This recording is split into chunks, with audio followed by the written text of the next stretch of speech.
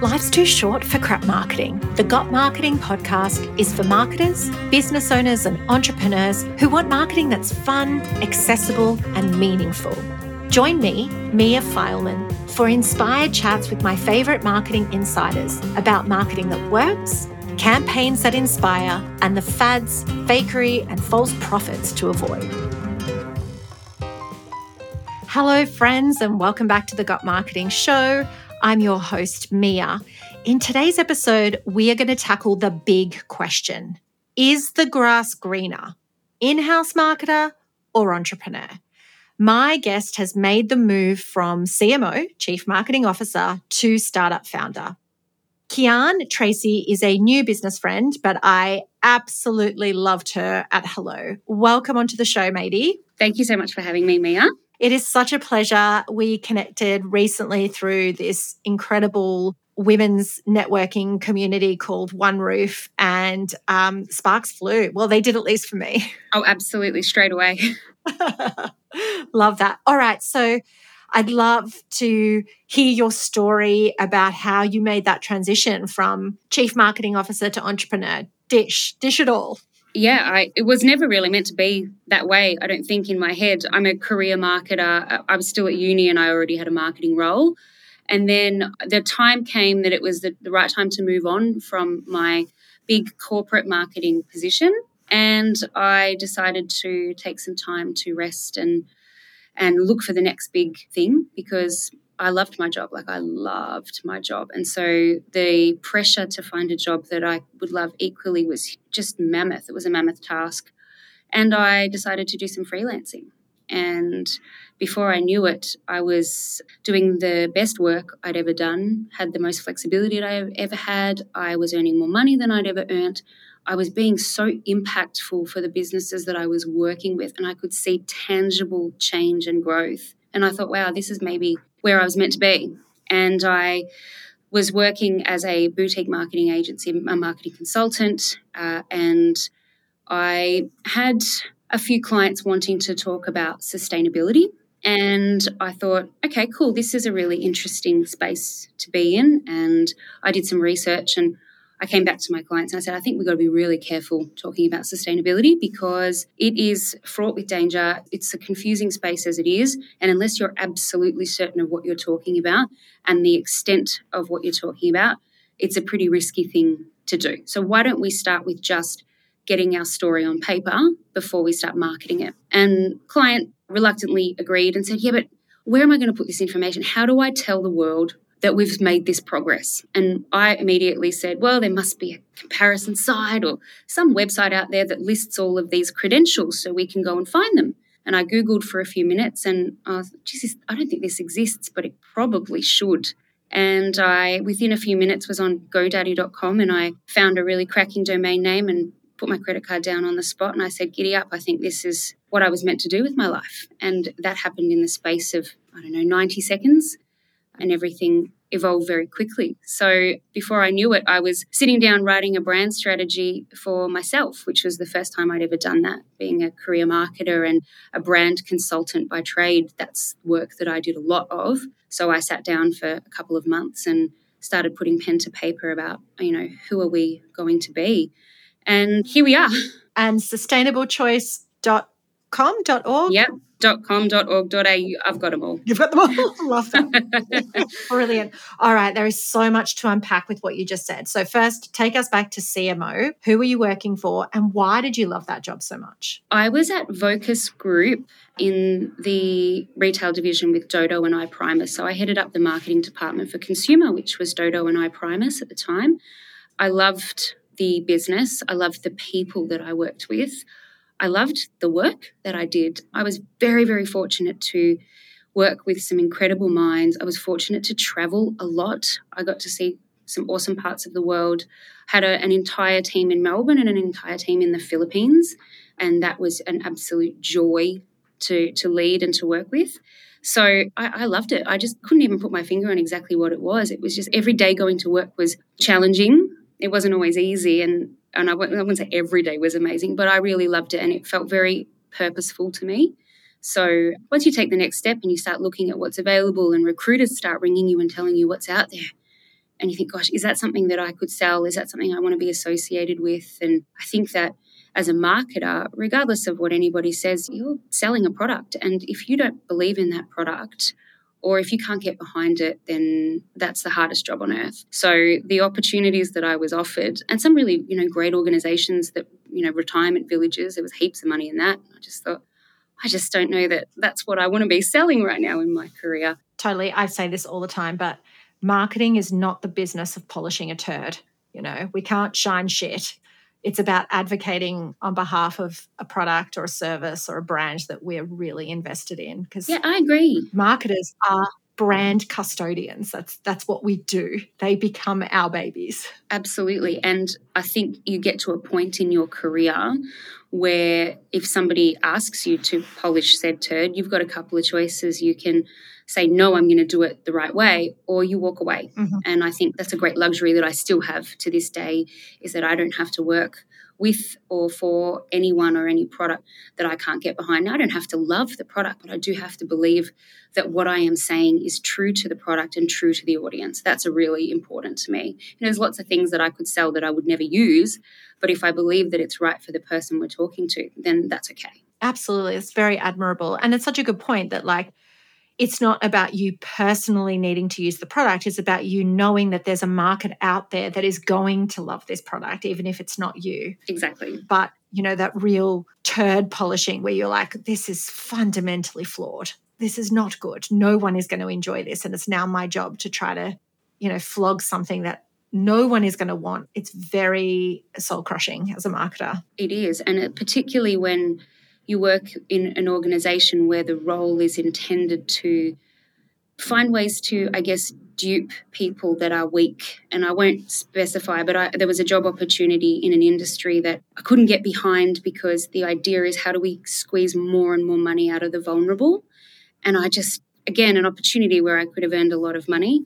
But the idea of being responsible for building clever, targeted messaging and automation to try and squeeze money out of people who are vulnerable was just something that I couldn't stomach. And I think I'll be forever grateful that I made that choice. Yeah. I used to be the assistant brand manager for Vegemite, and peanut butter was also in my portfolio. So assistant brand manager spreads. And I loved that job. I was like, this is awesome. I'm working on Australia's most iconic brand. And then there was one day that I went into a meeting and there was someone there who his whole shtick was about removing the peanuts from peanut butter and replacing it with some sort of peanut butter filler, some sort of synthetic, maltodextrin thickener, emulsifier rubbish that was a fraction of the cost of a peanut to try to drive the profitability of that spread up. And I'm just like, I can't get behind this. And that was the beginning of the decline of working with craft. I was just like, I don't know. I don't think I can do this. No. It's funny, isn't it, how you become so connected. And I think that's admirable, to be honest. I mean, when I was at Dodo, we described it as our bird. I said my bird, and you feel that way, right? You absolutely feel that way. And, and sometimes, particularly when businesses choose to change, and, Dodo was going through a transition and I couldn't get behind it, but not because I didn't believe in the choices they were making. It was just, it was so disconnected from what I'd always known. Mm-hmm. So it actually felt okay to say, you know what, let somebody else take this on. And, it's hard to watch something change. People are terrified of change, whether it's good, bad, or indifferent, it doesn't matter. Mm. When you're passionate about a brand because you think it's your own and you think nobody will ever love it like you do, and you think you'll love it for the rest of your life when you're in it, but you do learn that it's actually okay to say that was a great time in my life and move on. Although I do think that Vegemite is, talk about iconic. I mean, Dodo's an iconic brand, but Vegemite, that's another level of icon. Yeah, I was just an assistant brand manager. I just ran AC Nielsen reports day in, day out. That's pretty much all you do as an ABM. Haven't we all? All right, so then you started consulting, and this is really interesting. I really want to talk about this because there is a lot of marketers that now listen to this podcast, in-house marketers, who are millennial women like me and you, who are working 50, 60, 70 hours a week in a corporate job, big commute, childcare is expensive, and are thinking of making the plunge from in-house corporate role to starting a business, and consulting is a really nice jumping off point. So I'd be really curious to know, what did you do for these clients? Like, what did that look like? What were some of the things that they needed the most? So the first thing I would say is, when I embarked on building my own agency, it was not my intention. And there's a bit of a saying in our industry where they would say, oh, she went out on her own. I did not go out on my own. It was never my intention to go out on my own. And had I intended to do that, things may have gone differently, because you have a different mindset when you're like, okay, I'm going to go and start consulting, because it's not as easy as it may seem. I made myself available to a few people. I made a few phone calls and I said, I have an idea. I'm going to take some time off from a big corporate job, but I will get bored. So I was thinking about doing some part-time CMO work. How about a business that can't afford a full-time CMO, but could utilize one for a day or two for strategy, for hiring people, for making sure that everything's reported correctly, but you can't afford somebody on a full-time salary? And my friend said to me, I don't know, let me have a think about it. And then the next day he called me and he said, hey, I've got somebody I want you to meet. And that person that I met was a game changer for me, because it was my biggest client at the time, has been with me for 5 years. And again, most importantly, it was the most, and it still is the most impactful work I've ever done in my career. So that happened organically, and that is not something that I set out to do. And I think that makes it a little bit easier. This thing, I didn't have expectations, and nor did they necessarily. What did I do for them? I figured out my niche really quickly. I was very fortunate, because if I had said I'm going to go out and do this on my own, I don't know what I would have thought I was going to do. But I started building out brand strategies, and I had done a couple with some external agencies while I was at Focus Group, and I'd learnt a hell of a lot, and I knew what contributions I could make. But I also knew that doing that kind of work can cost hundreds of thousands of dollars. And I thought, what if I could create a little bit of an in-betweenie that's nowhere near that expensive, but you get more than most businesses can do in-house on their own? And so I sat down, and the ones that are the most effective are the ones that gave me time to do it properly. And I would sit down with businesses who are in a big hurry to transition. They want to grow, they want to change. And I say, give me 3 months. Give me 3 months to interview every single person in this business and really identify who you are and where you're going. Let me write you a 40 or 50-page strategy, and then let me implement it for you. And it is so scary. Everybody is terrified when I show them the roadmap. Everybody is terrified when I show them the time, the price, and what they're going to get for it, because they can't visualize what they're going to get at the end of this. But I also have a rule. If somebody says, hey, can you write me some content, or can you build me a campaign? If there is no brand strategy in place, I will refuse the work, because I can't do it properly if we don't know who we are, who we're talking to, and what we're telling them. It's just, for me, it's impossible to do it properly, to do a service for somebody and to do it in good conscience, knowing that we can get an outcome. It's very, very hard to get an outcome when you don't have a brand strategy, because I think of it like bumper bowling. Like, a brand strategy is the bumper bowling, and everybody's flinging balls in different directions, but your laser focus is those pins on the end. And as long as you have these guidelines that you know how to stay within, you can get to the other end. And I am very, very strict with my clients, and sometimes I'll say I'm pretty tough on them. But if we don't have a laser focus, we will sit in a room for 3 days if we have to agree as a leadership team or as an organization on what that laser focus is, because when somebody runs into me and says, oh, I've got an idea, let's do an ad campaign that does this. I said, well, is that getting us to that particular goal? Are we trying to make quick sales? Are we trying to grow brand awareness? Are we trying to convince people of something that they didn't know? Like, let's be very clear on what we're trying to do. So my work as a consultant has been very much around building out a brand strategy and then making sure that the business is equipped to implement it. And that's where my agency started growing a little bit with creative teams, etc. Because I was, one of the worst things that you'll do, and every brand strategist will tell you, is that you hand somebody an incredible document that is perfect for them, and then you hand it over and they can't afford you anymore and they can't use it. And that's the worst, right? So there has to be a happy medium. And that's why I always, initially, I'll give a quote for, if at the end of this, we do any one of these 10 things, here's approximately how much you'll pay for it. None of that money goes to me. I'm not a web developer. I'm not a TV network. I'm not YouTube. I'm not on Facebook. All of these dollars are how you use my work. And I also say, if you don't have the money to do these things, maybe have a think about whether this is the right work we should be doing right now for you. Because, it's all about implementation at the end. Totally. I love that analogy. That is so good. Gut Marketing is brought to you by Campaign Del Mar, a marketing education platform for marketers and entrepreneurs. Learn practical, repeatable, and actionable steps to market with confidence.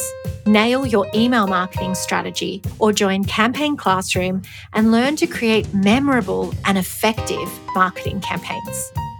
These are not the kind of online programs where you are left floundering, unsure how to put theory into practice, nor will these programs sit unfinished for months. You can expect hands-on, tailored advice, accountability, and a supportive community, and you will walk away with lifelong marketing skills. Learn more at campaigndelmar.com. When you say have a laser focus, I'm sure people are listening going, yeah, I have a laser focus. It's to make more money. It's to grow my brand. Can you give some examples of a really noble laser focus for a brand? In this context, this is not about vision and values and purpose or anything like that. This is about what is the key component to growing our business commercially. And it's not always the same thing. I'll give you an example of, if you're an e-com brand, then generally your laser focus is about how do we get traffic and convert traffic, right?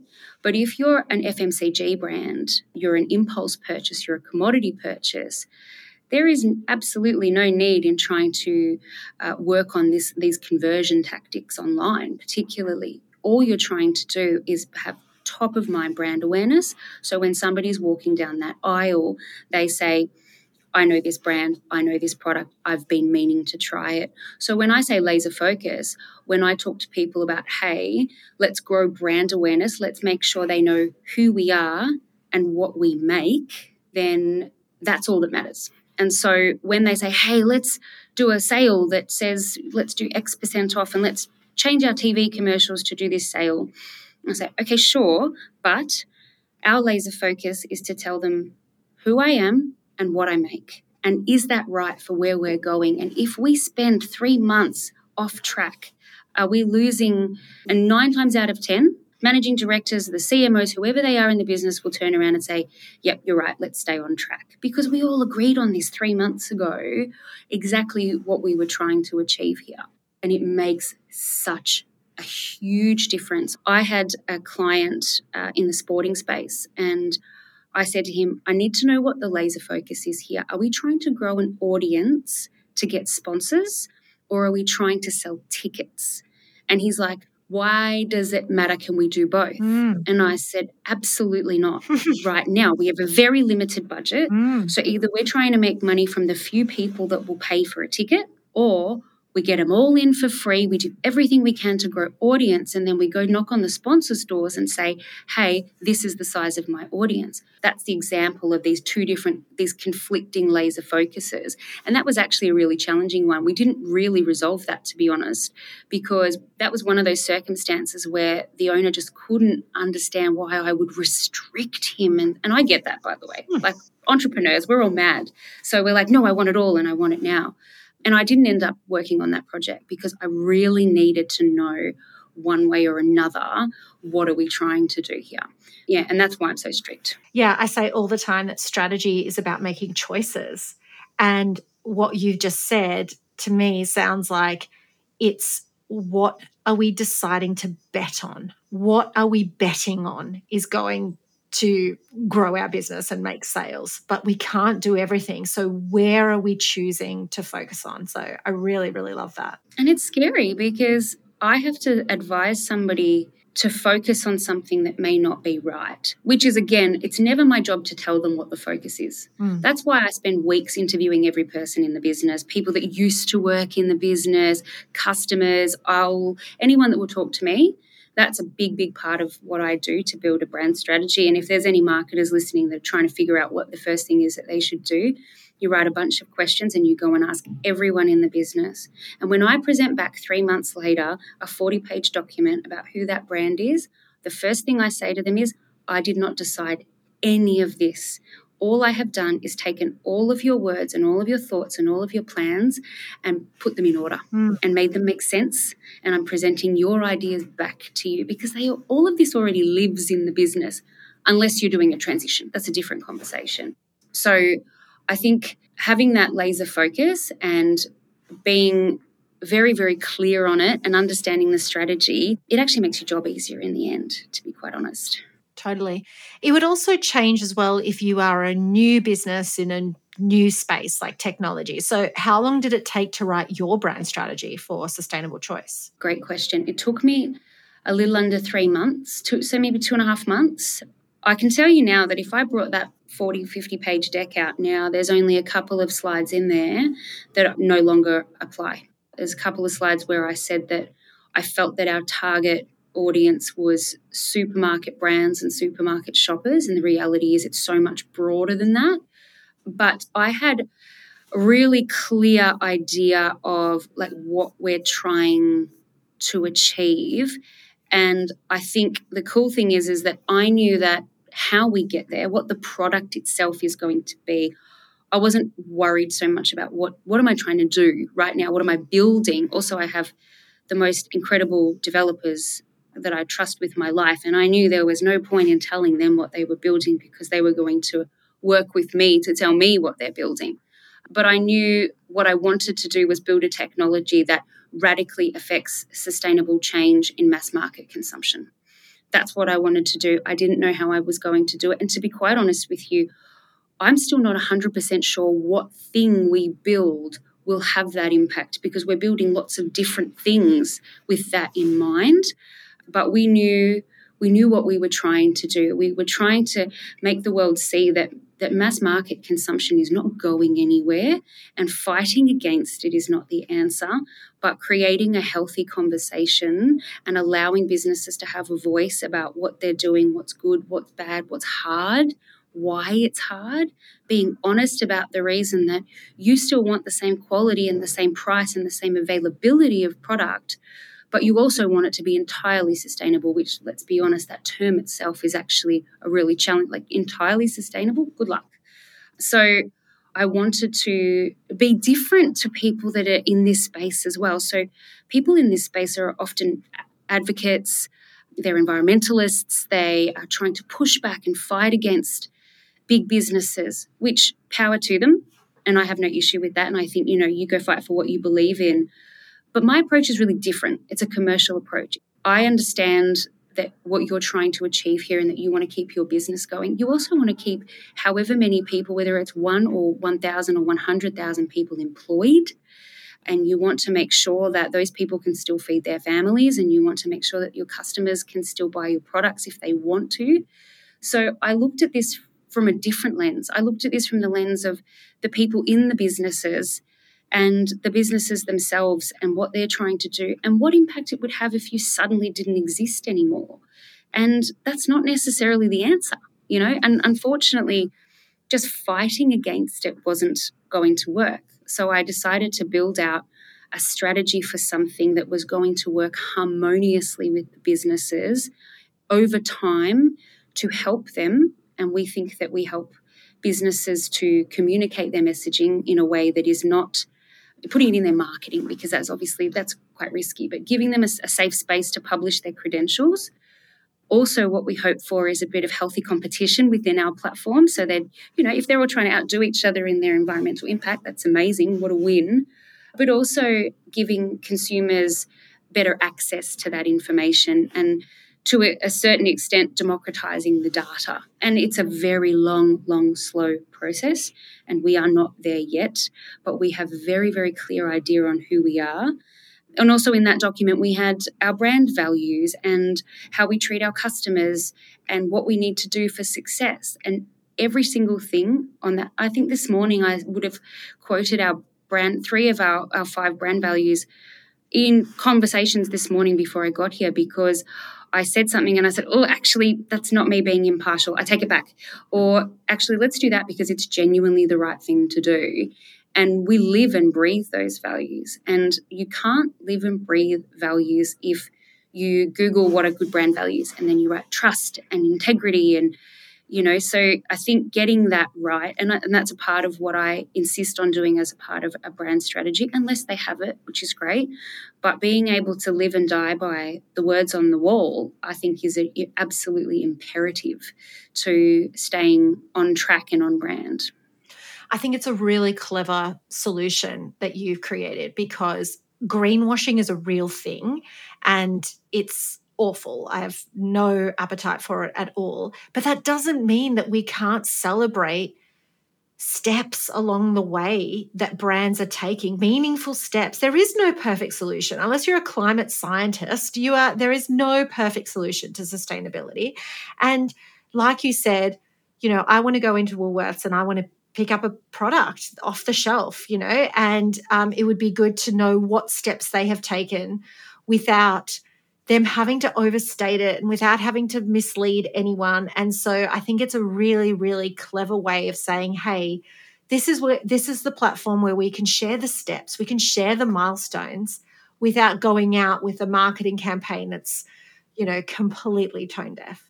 I think that that's such an important point, and one that not everybody agrees with me on, by the way, and I'm okay with it, that greenwashing is so much more prominent when you are using it as a competitive advantage in a space where your consumer is not given the time and opportunity to make a choice. So if you put it on a label, that is the scariest space, because you've got milliseconds for somebody to walk down an aisle and go, oh, well, that one's organic, I'll buy that.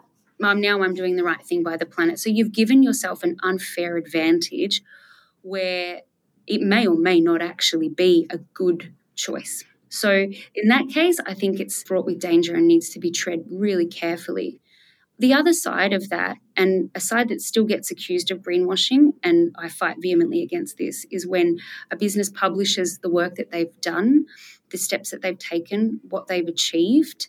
And there's a difference between putting something on a label and publishing an article on LinkedIn about something that you've done. And when I see it all the time, people hashtag greenwashing, these guys have said that they've planted this or they've put up these, this wind farm, and that's not enough. No, it's not enough, but it has been done. And allow them, because if we don't allow businesses to talk about the steps that they are taking, we are A, shutting down the conversation, and B, we are excusing them from the conversation when they are not allowed to say, hey, this is what I have done. They sit in silence. But the reality is that there's so little knowledge around this right now that everybody's doing the best that they can. I think when you see people screaming about, oh, how dare they say that they've built wind farms when there's still this much plastic in the ocean, I think there's a lot of people that are involved in that. Firstly, we're consumers, and we are still the ones that are allowing that plastic bottle to land in the ocean at the end of the day. But also, we still turn the lights on. So when everybody's aggressive about power companies, I think, well, are you going to sit in the dark? You have to be willing to sit in the dark, because we're not ready yet. So what we need to do is encourage conversation, transparency, education. I'm no expert, let me tell you. That's what I'm trying to do. I'm trying to figure out how we can educate people like me, and I haven't cracked the code yet. It is very, very hard. There's a special place in hell for keyboard warriors, and often I will say, in defense of society, that it's often a very loud minority. It's not the majority. There's quite a few people that can use critical thinking and say, building a wind farm is awesome. Let's give them a pat on the back for that. But then, unfortunately, like with everything, there's always going to be those people that are just the squeaky wheels that get the most oil. So I would love to understand how you went about starting a purpose-led, essentially marketing technology brand. Like, me, presumably, managing teams, you had a copywriter and you had a social media manager and you probably had a publicist at Dodo doing all these things for you. What did you do first, second, and third as a bootstrapped startup founder? It's absolutely, unequivocally the hardest thing I've ever done in my life. And I often say that I'm glad I didn't know, because if I had known, I may have been too scared to start. The first thing I did was what I know best. I wrote a strategy and a brief, and I took a brief to designers and developers, and I said, here's the brief. This is what I want the brand to look like. This is how I want it to feel.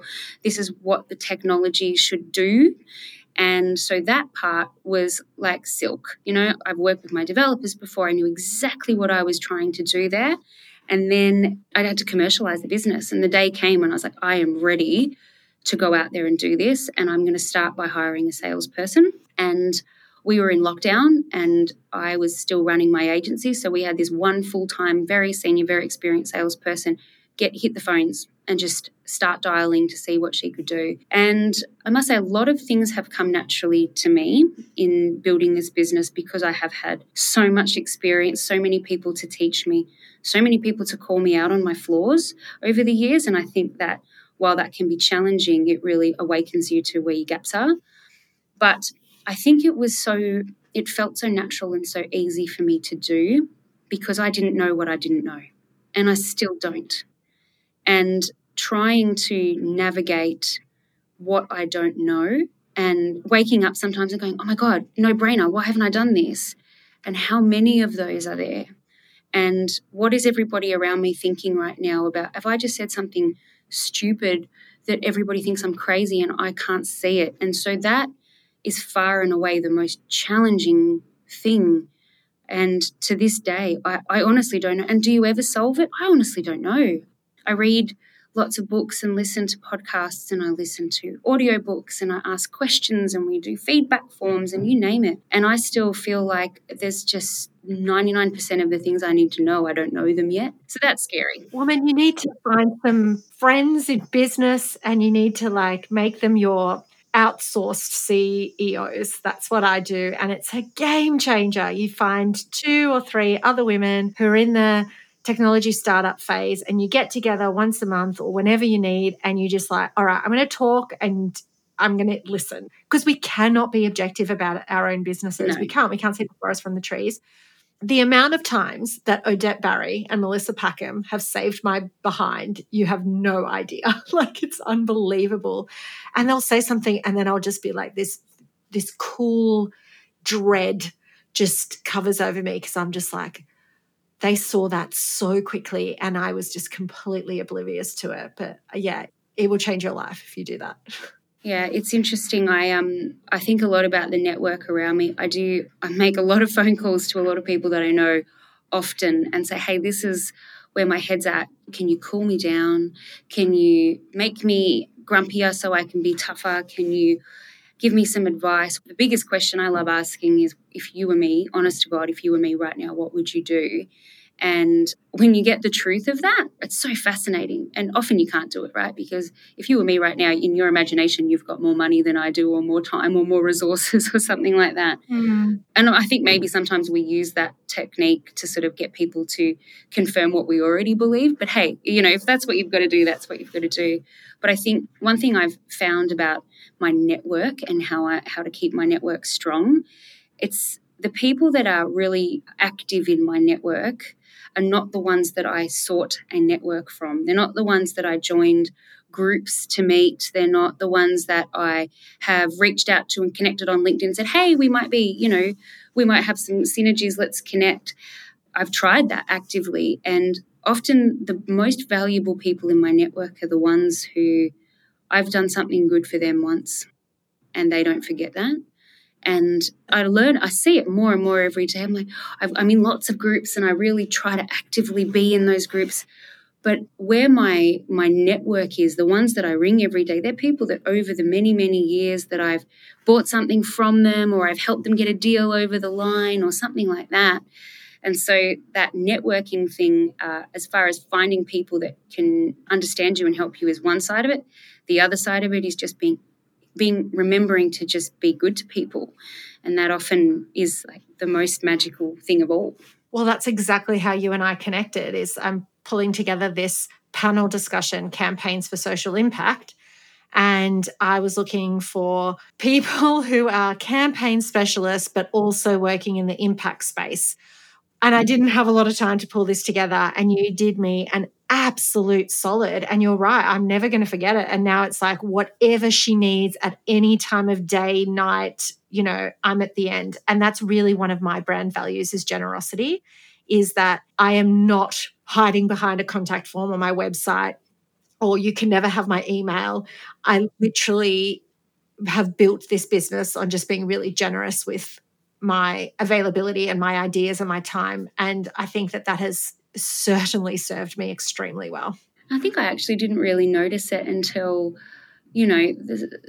preparing for what might come up in this podcast. And I thought about, if we're talking about networking and how do we leverage our networks and activate our networks.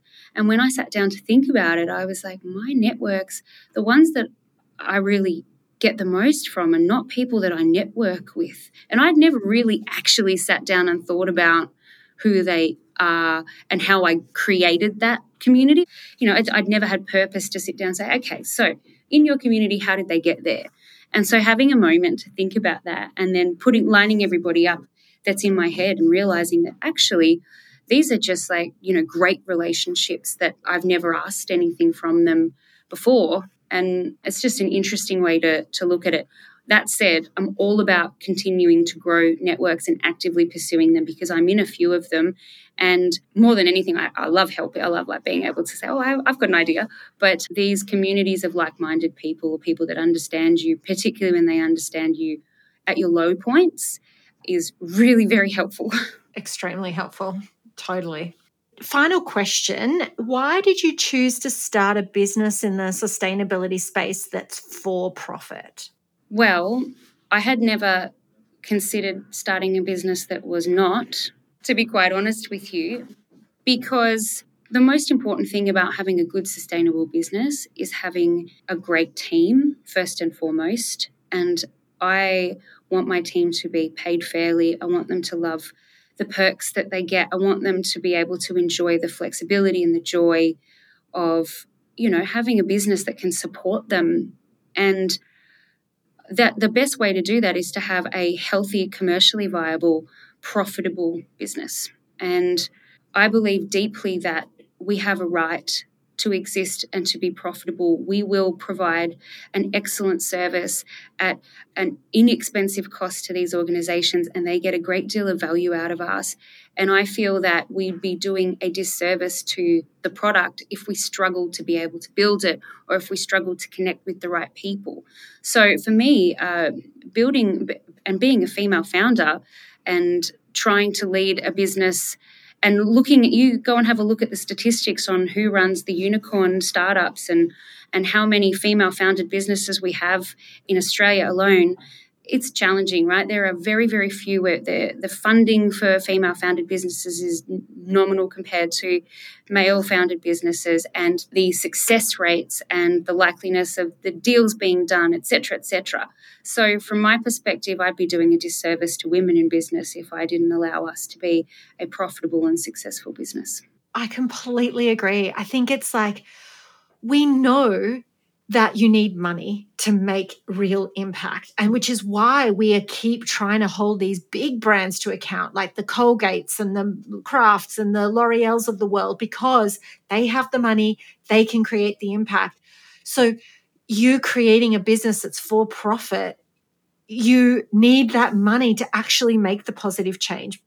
Becoming a social enterprise or becoming a not-for-profit might hamper your goal of creating bigger environmental impact. Oh, and we've got a bunch of social enterprises and product stewards, et cetera. A lot of them are not-for-profit, and they come to us. And I thought actually initially that they would be like, oh, we don't really like this platform. We've got our own thing. they love it because they've never had a voice, because they haven't had marketing budgets, or their brands haven't supported them in growth. So they come to us and like, yes, finally a platform that's designed to help us sing.